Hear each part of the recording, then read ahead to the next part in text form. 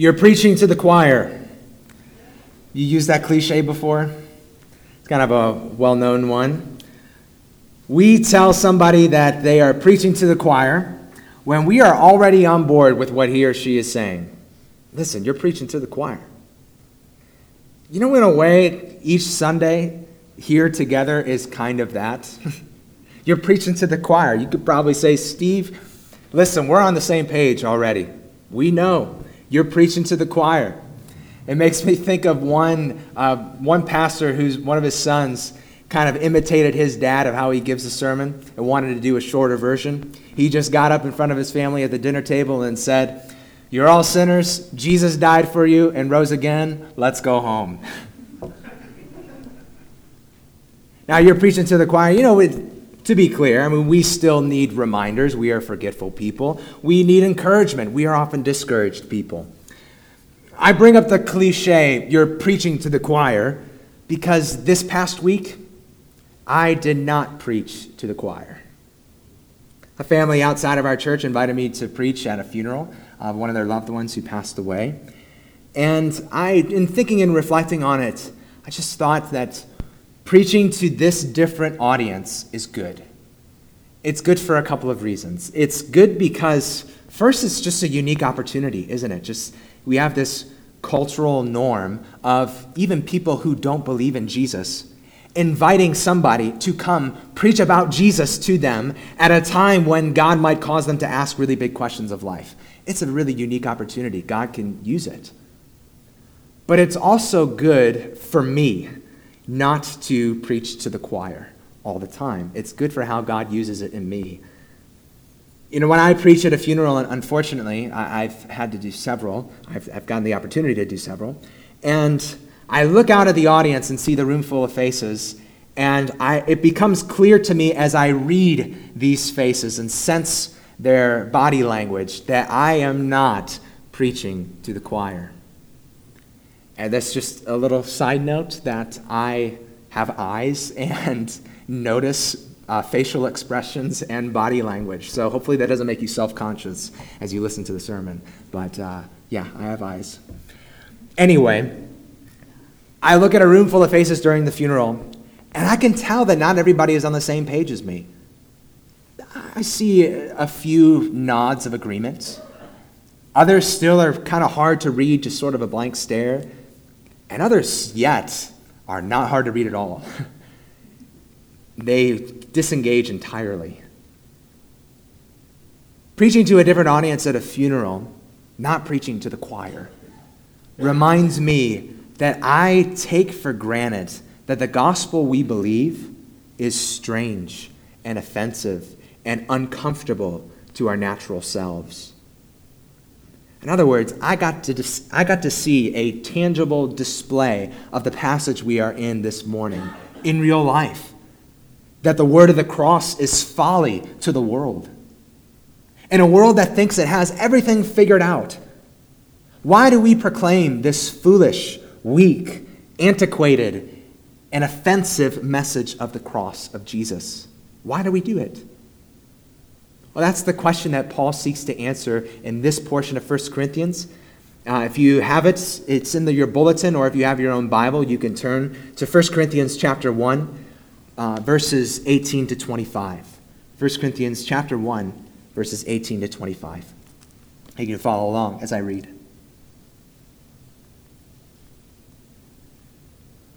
For the word of the cross is folly to those who are perishing. But to us who are being saved, it is the power of God. For it is written, I will destroy the wisdom of the wise, and the discernment of the discerning I will thwart. Where is the one who is wise?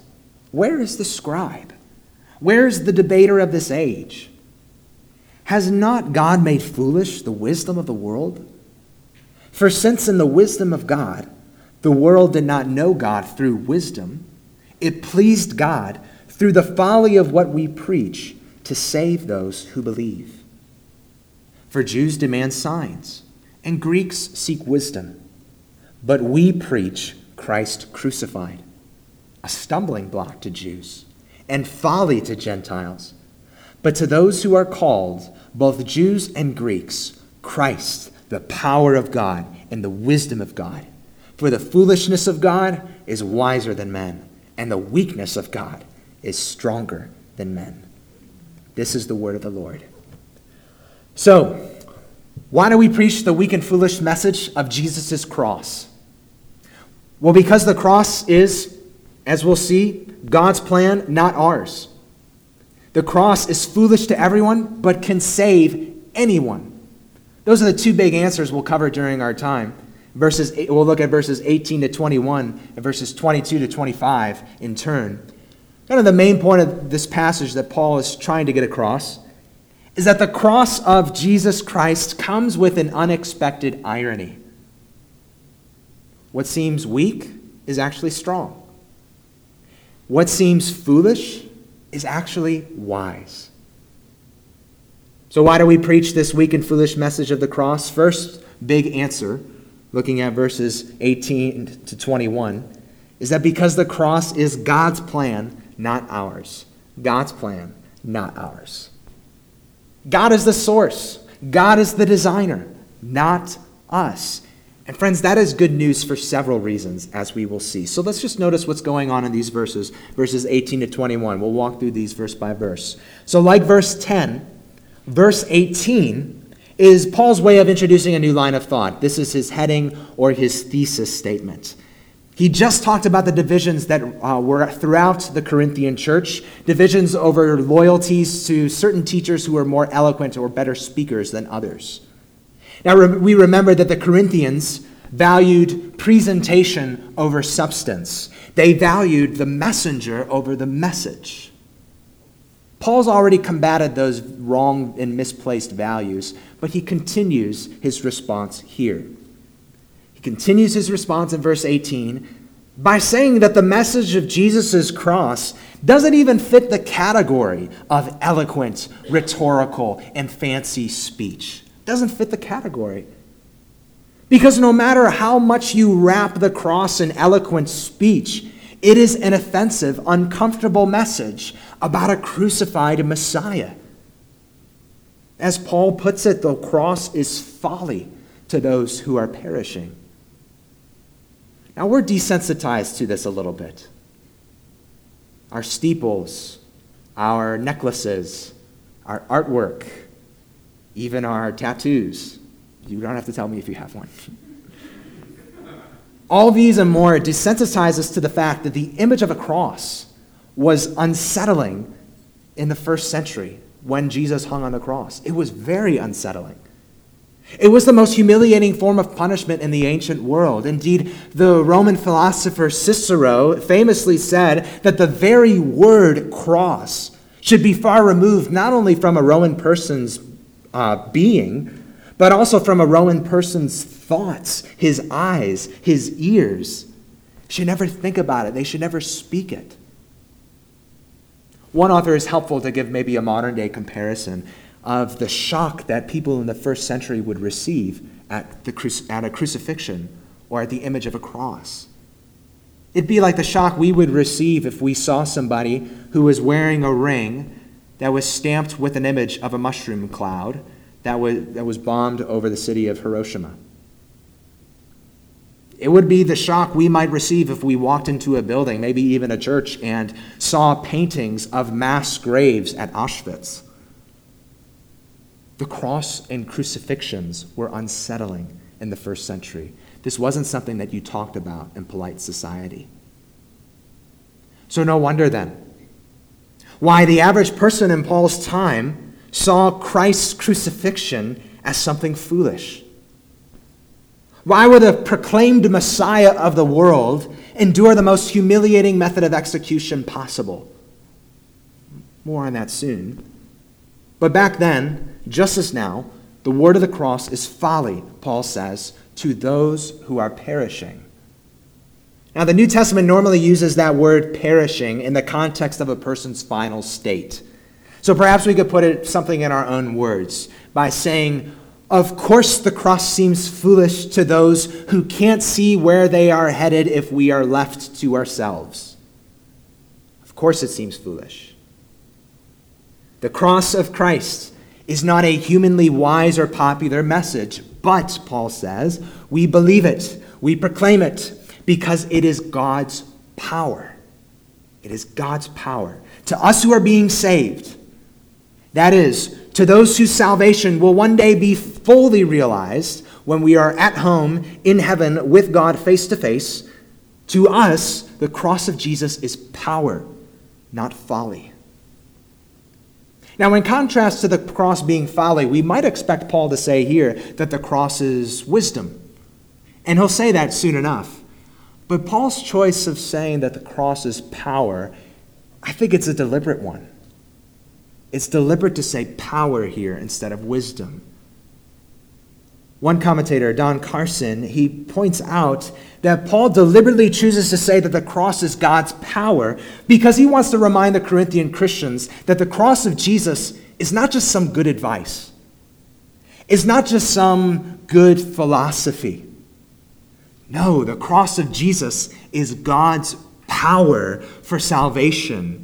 God's power to act decisively to save us and deliver us from our sin from which we could not deliver ourselves. The cross is God's power. Now we pull back the camera in verse 18 and just notice what Paul is up to in the context of what we've read so far in 1 Corinthians.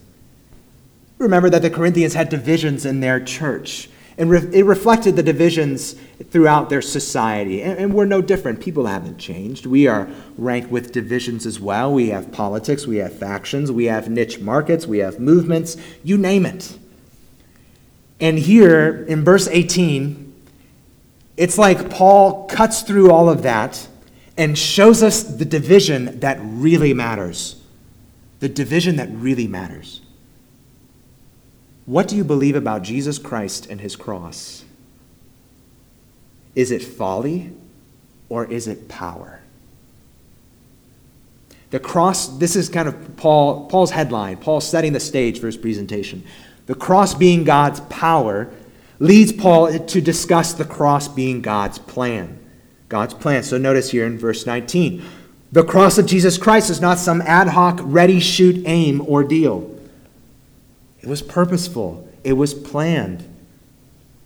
Paul says here in verse 19, it was always God's plan to humble the so-called wisdom of the world. That was always God's plan. So in verse 19, Paul quotes Isaiah 29. We read it earlier on in our time together. He says, I will destroy the wisdom of the wise, and the discernment of the discerning I will thwart. Remember, like we said, Isaiah 29 predicts earlier on in that chapter that enemies would besiege the city of Jerusalem, but that God would deliver the city from harm. Isaiah also says in this chapter that the so-called prophets of the day, those whose hearts were far from God, but who claimed to be so-called experts in the fields of knowledge and wisdom, Isaiah said that those guys wouldn't be able to tell what God was up to. Those guys wouldn't be able to understand what God was doing. God would prevent them from understanding. God was determined to frustrate the wisdom of those who claimed to be wise in themselves. Paul's saying the same thing goes on today.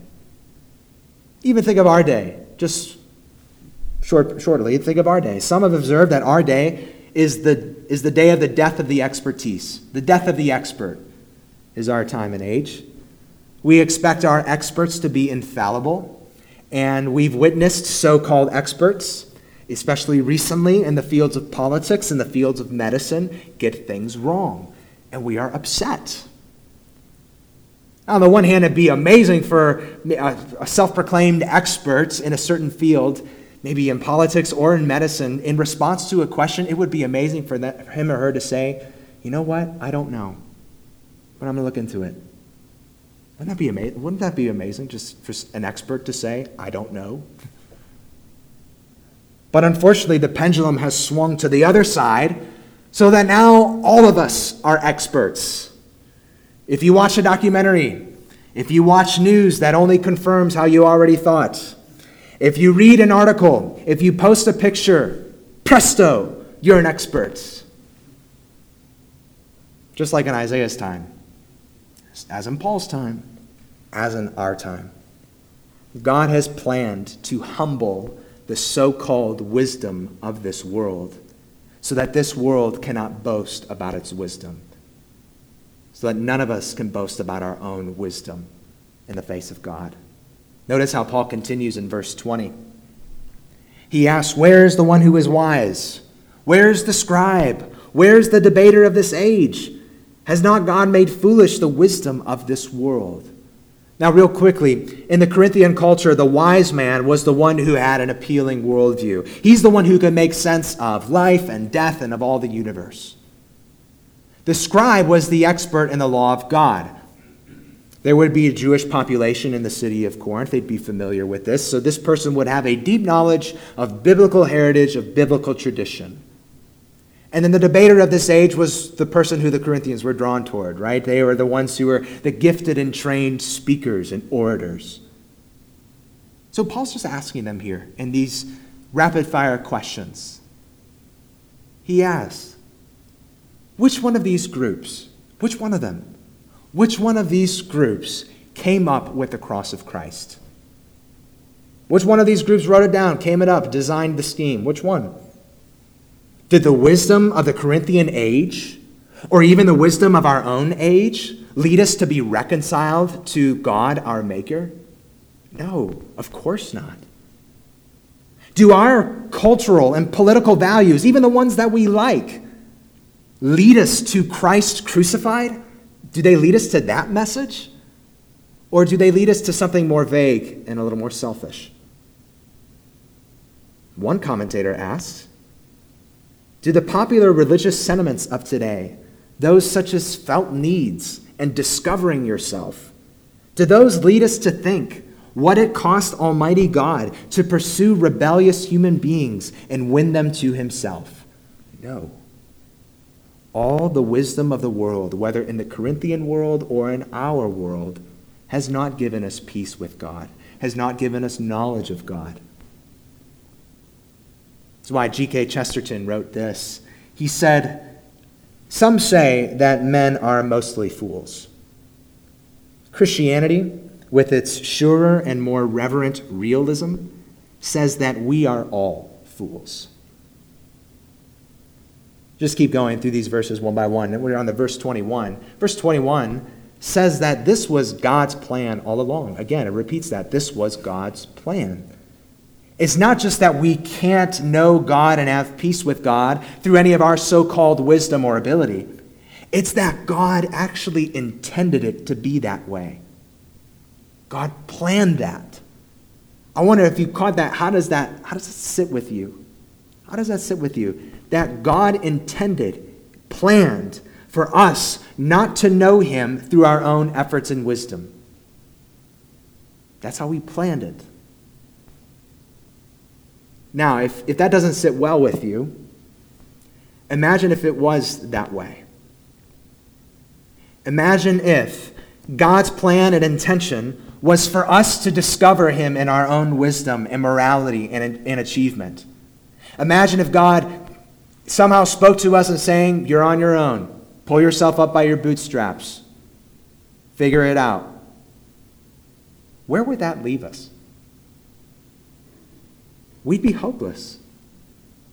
And at best, let's just say for the sake of argument, at best, only the most educated, only the brightest, only the richest, only the most attractive, the most squeaky clean would have any kind of shot at this. And even if they could make it, even if the best and brightest could get knowledge and peace with God on their own ability and their own wisdom, then you know what would happen? They would have legitimate reason to elevate themselves over everybody else. It'd be their glory.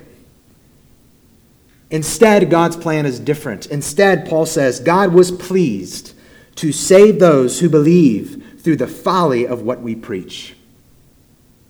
The message of the cross is not impressive to the world. And Paul says, yeah, that's the point. Every religious or philosophical outlook on life that we come up with places us at the center. It makes us the hero of the story. You walk into Barnes & Noble, I don't know if they're open or not, if Barnes & Noble's still a thing, but if you walk into Barnes & Noble, you will find the self-help section. You will not find the God help section. The problem is we are not the hero. We cannot save ourselves. And the good news, though, the good news of the cross is that God saves. God saves through Jesus. And this is a big reason why the cross is foolish and offensive to the world. It's because it's an assault on our ego.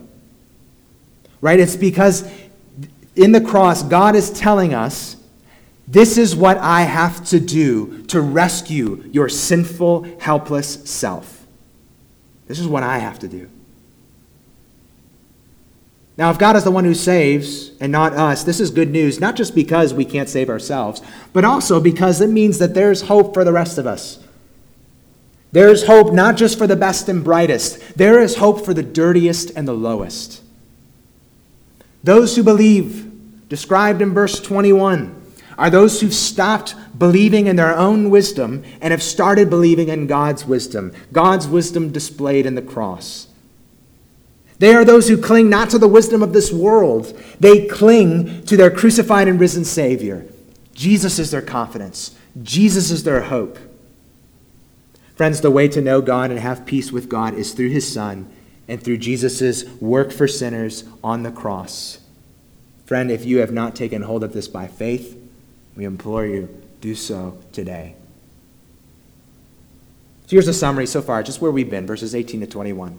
God's plan, not ours. God's amazing plan to glorify himself was to save those who can't save themselves through a way that none of us would have come up with on our own. Of course, we never would have come up with this. We never would have planned this because we never saw our need for it. And even if we did see our need for it, we would plan a way for knowledge and peace with God to be our achievement, not something that we receive. And we could never achieve it anyway. So 2 quick points of application, just to close out this point. God's plan, not ours. 2 quick points of application. First, if the cross is folly to our natural selves, then, brothers and sisters, expect and be okay when others misunderstand you and consider you strange for being a Christian. Expect that. Be okay with it. I've talked to one church member recently. She's not here, so I think I can share. It's not bad. It's sweet. It's a sweet. She's sweet. She told me that some in her family who do not confess Christ as Lord and Savior, some in her family think that she is weird for being a Christian. And she asked me what I thought about that.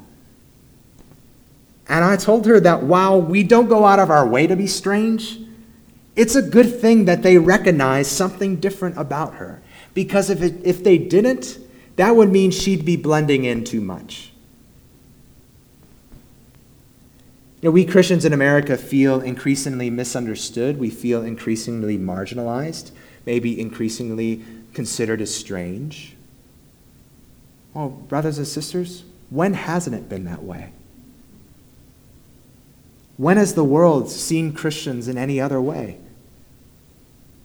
After all, we follow Jesus, the one who went before us and was misunderstood, and who was considered strange, who was pinned to a tree and physically rose from the dead.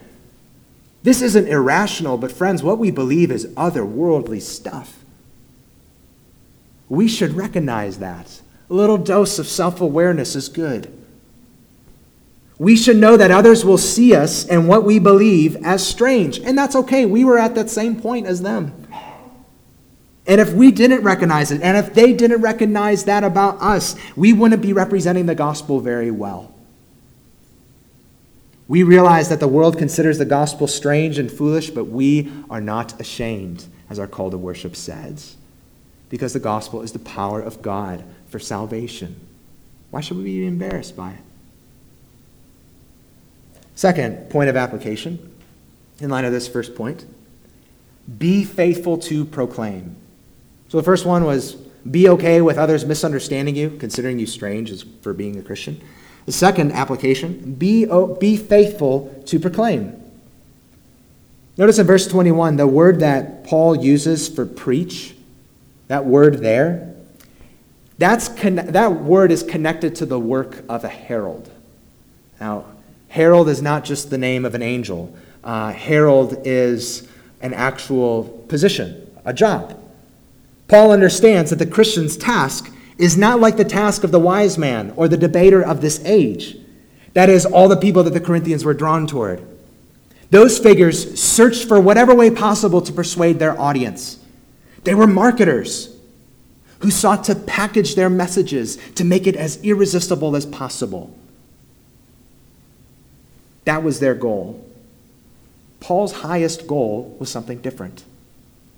Paul was a herald, not a marketer.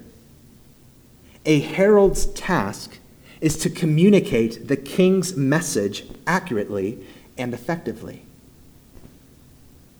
If a herald gets the message wrong or changes the message, then he is a bad herald. So the application is, be faithful to the message. Be a good herald. We are heralds, not marketers. Our highest goal is to get the message right so that people understand it. Our highest goal is not to make the message palatable. If that's not our goal and we take on the persona of a marketer, we will invariably become bad heralds. Because listen, if we want to make the gospel irresistible to the world, then friends, we are going to have to change some of the parts of the gospel, because some of the parts of the gospel are foolish and offensive to the world. If we want to make the gospel irresistible, friends, then we are going to have to go soft on what we say about sin. We're going to have to avoid saying that it was our high-handed rebellion, not just our brokenness and weakness, that put Jesus on the cross. If we want to make the gospel palatable and irresistible, do the work of a marketer and not a herald, we will have to go soft on the exclusivity of Christ. We'll have to avoid saying that there is no other way to be forgiven by God except through the life, death, and resurrection of the Son of God. And by the way, just the beef with exclusivity, by the way, real quick, saying that there is no exclusive religion is itself an exclusive claim. Because when you say that, you're saying yours is the only way that is right, that is the right way of thinking about religion. All claims by nature are exclusive. There's more we can say. If we want to make the gospel palatable and irresistible, do the work of a marketer, we will have to go soft on what we say about our inability. We'll have to avoid saying that there are really no good people. We'll have to avoid saying that we cannot make ourselves good. We'll have to avoid saying that no amount of good old-fashioned values, health and prosperity, and political victories gets us anywhere with being reconciled to God. If we want to make the gospel palatable, irresistible, we'll have to go soft on the truth that Jesus bore the wrath of God on the cross. We'll have to avoid saying that on the cross he bore the hell we deserved. We'll have to avoid saying this because that would be a judgment against us. Friends, we are heralds, not marketers. Now, we don't go out of our way to be jerks as heralds. We want to present this in a way that is kind, that is engaging in a way that people understand. But if we are faithful to this message, we should know that this message has elements that are offensive to our natural hearts. And friends, simply being faithful to the gospel message, doing the good work of a herald, if we're to do that, guys, then we need to know how to explain the gospel. We just need to. Somebody asks you what the gospel is, could you tell them? If we're to do the faithful work of a herald, we should embrace the gospel ourselves. Friends, do you not just know the gospel? Do you embrace it? If we're going to do the work of a herald, just think about it. Simply being faithful to the gospel message Friends, that is freeing. That's freeing. Think about this. It is not on our cleverness. It's not on our insightfulness. It's not on our creativity to bring people to a saving knowledge of God. That's a load we could never bear. God does this. We are just faithful to proclaim. Simply being faithful to the gospel, doing the work of a herald. Think about this. This is what brings the most glory to God in Christian ministry. Just being a herald. Now, I don't want to be cynical. There's a but coming. I don't want to be cynical, but I observe that there is a sort of standard plug-and-play formula for quote-unquote success among American evangelical churches. It goes something like this. There are exceptions to the rule, of course, but it would be wise to probably plant in an upper middle-class suburb where there's enough money to fund programs and amenities. It'd be wise to have plenty of people who are just like you, who have your same interests, who have the same age group, who have the same predominant ethnicity. It would be wise to have a good vision statement, effective graphic design, effective kind of packaging. It'll be wise to have messages with life and marriage and family strategies at the center of them, rather than Christ crucified at the center of them. This formula is based largely on our own wisdom. It's based largely on entrepreneurial principles. Some are really open about that too. Now, the problem is that the world can explain the quote-unquote success that comes from that strategy. The world can easily explain that. Now, don't hear me saying that we shouldn't plan, that we shouldn't pursue excellence in ministry. No. But we depend not on our wisdom to market and package. We depend on the foolishness of the cross. We are heralds. If we are simply faithful to proclaim the cross of Jesus and live it out, then the only explanation for growth and unity is God's power, not our own, giving the most glory to God. Why do we preach this foolish message of the cross? Big reason number 2. Here we're looking at verses 22 to 25. Because while the cross of Jesus is foolish to everyone, it can save anyone. While the cross of Jesus is foolish to everyone, it can save anyone. Now, back in verse 18, Paul started off by saying that the word of cross is folly to those who are perishing. Here in verse 22, Paul gets specific. He talks about actual groups of people. So you see, we start off, he says the Jews demand signs and the Greeks seek wisdom. As if you're familiar with the gospel books, Matthew, Mark, Luke, and John, you know that all the time the Jewish people approached Jesus during his earthly ministry demanding signs from Jesus. We read an example of one earlier from Matthew 12. Just says simply, the scribes and Pharisees answered Jesus saying, "Teacher, we wish to see a sign from you." Plain enough, right there. Now again, just to nuance a little bit, some may have a good heart in seeking a display of Jesus' power. Just the previous chapter in the book of Matthew, we see John the Baptist, who wound up in prison. And he gets a message to Jesus and his disciples. And John writes to Jesus saying, "Hey, are you really the Messiah?" But John did not say, "Jesus, if you're really the Messiah, then break me out of prison." No, John wants to know, Jesus, if you really are the Messiah, then I can get through anything. So the heart behind demanding signs that Paul talks about and that Jesus encountered over and over again, it's something different than John the Baptist.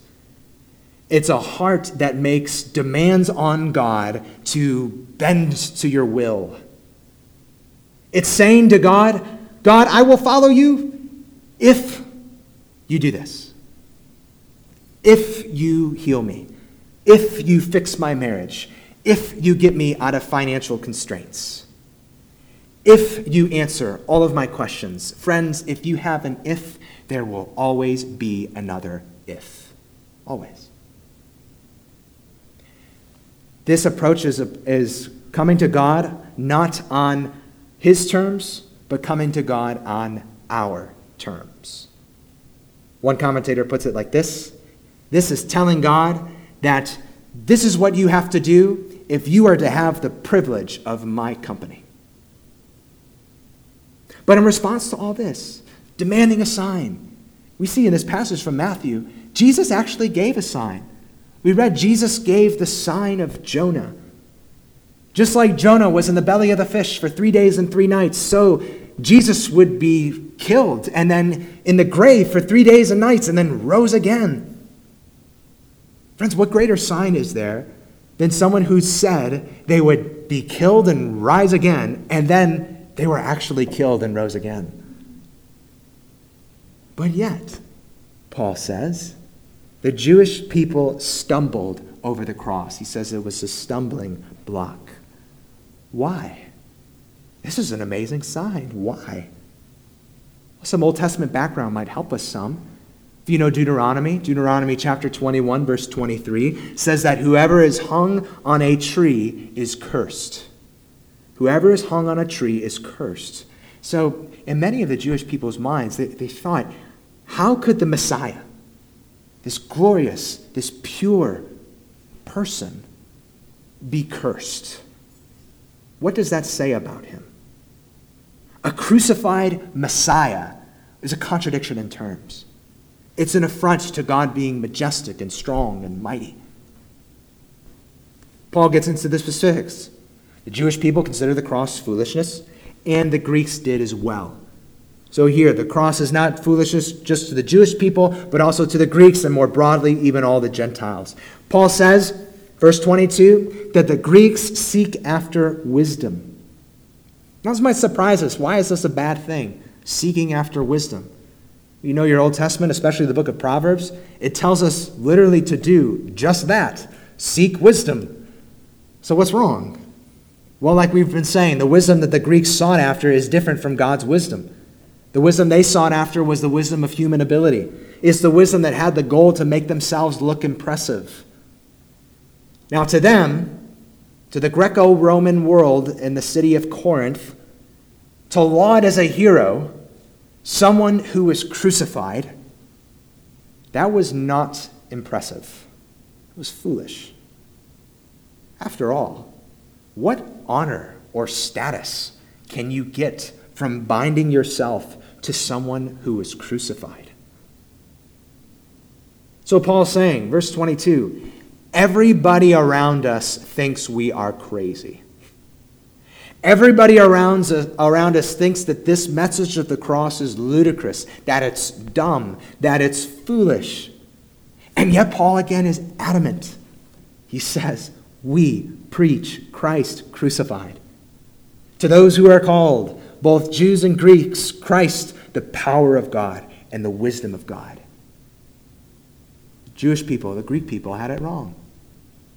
And the Jewish people demanded a sign of power. They're befuddled and offended by a sign of weakness and defeat at the cross. But ironically, Jesus' weakness and defeat on the cross is actually the greatest display of power and victory. You know, the cross is not God splitting the Red Sea and conquering a physical enemy. No, the cross is God splitting the temple veil and conquering the enemies of sin, the grave, and Satan. They were right. The cross was a curse, even the greatest curse imaginable. But the curse that Jesus bore on the cross was not cursed for his own sin. It was for the sins of his people, both Jews and Greeks, amazingly enough. And to confirm and vindicate this, God rose him from the dead. Friends, even the Greeks got this wrong. The Greeks sought wisdom and considered the cross as foolishness. I learned something interesting this week. I learned something interesting about this word for foolishness. The word is moria. Foolishness, moria. I don't know if you're leading to the same place I did. It's kind of the word we get for moron. Now, commentator Robert Stein observes that the Bible uses this word in connection and to refer to the popular character of the fool, often in the Old Testament. Now, the fool, by definition, was one who was oblivious to his self-destructive behavior. So here, what Paul is saying is really, really brilliant. Jesus is actually a wise fool. What appears to be self-destructive behavior on the cross was actually intended to save others. So what the world dismisses is how God brings salvation to the world. Amazing. God's so-called foolishness is wiser than the world's so-called wisdom. Now, if we preach Christ crucified to everybody, but everybody finds a way to find it foolish, then how do the Corinthian Christians come to believe that this was God's wisdom and power? What made the difference? It was not because of how wise they were. We've already covered that in verse 21. It's because God called them. God called them. Unless God does this, they would have never listened. Unless God called them, they would have never believed. Paul's going to talk about that more in our next section.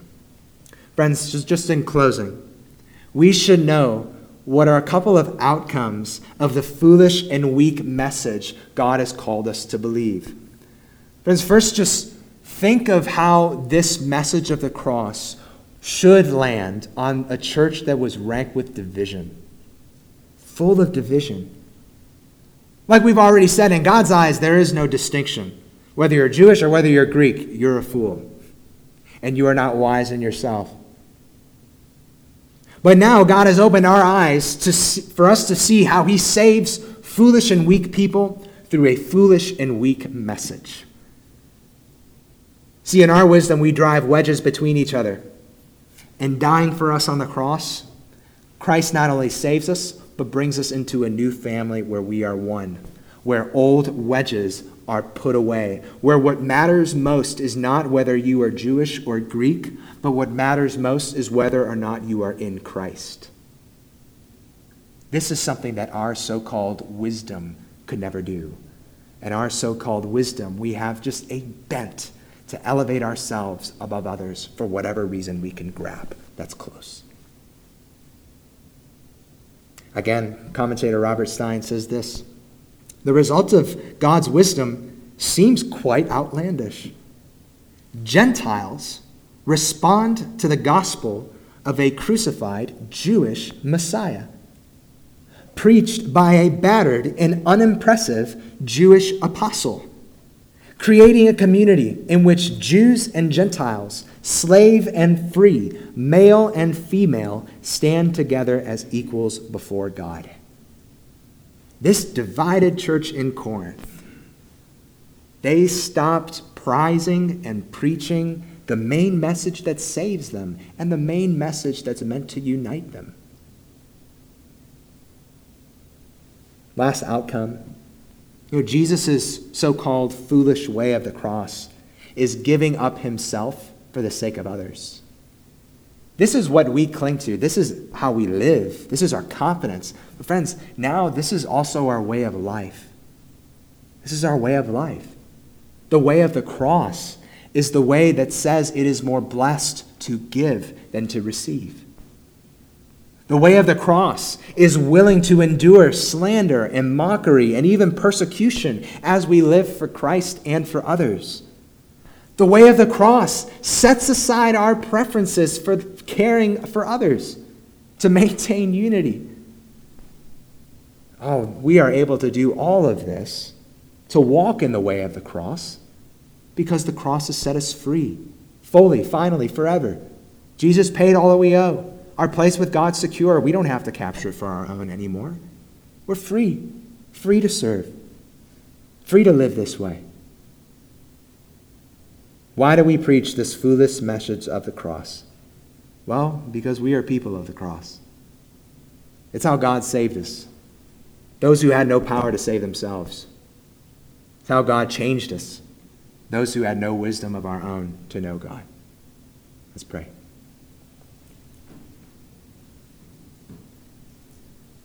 Lord, thank you for the cross. We say hallelujah for the cross. What good we've done could never save. Our debts too great for deeds to pay. But you, our Savior, made a way. Hallelujah for the cross. Lord, we would never have designed this plan. It's yours. God, help us remain humble. Help us be faithful heralds. Just be faithful to proclaim this message. And God, help us be people of the cross. To walk in how Jesus walked, giving ourselves to others. Thank you, Lord. Work fruit through your word and how it's received this morning, that we may carry it beyond this place. In Jesus' name, amen.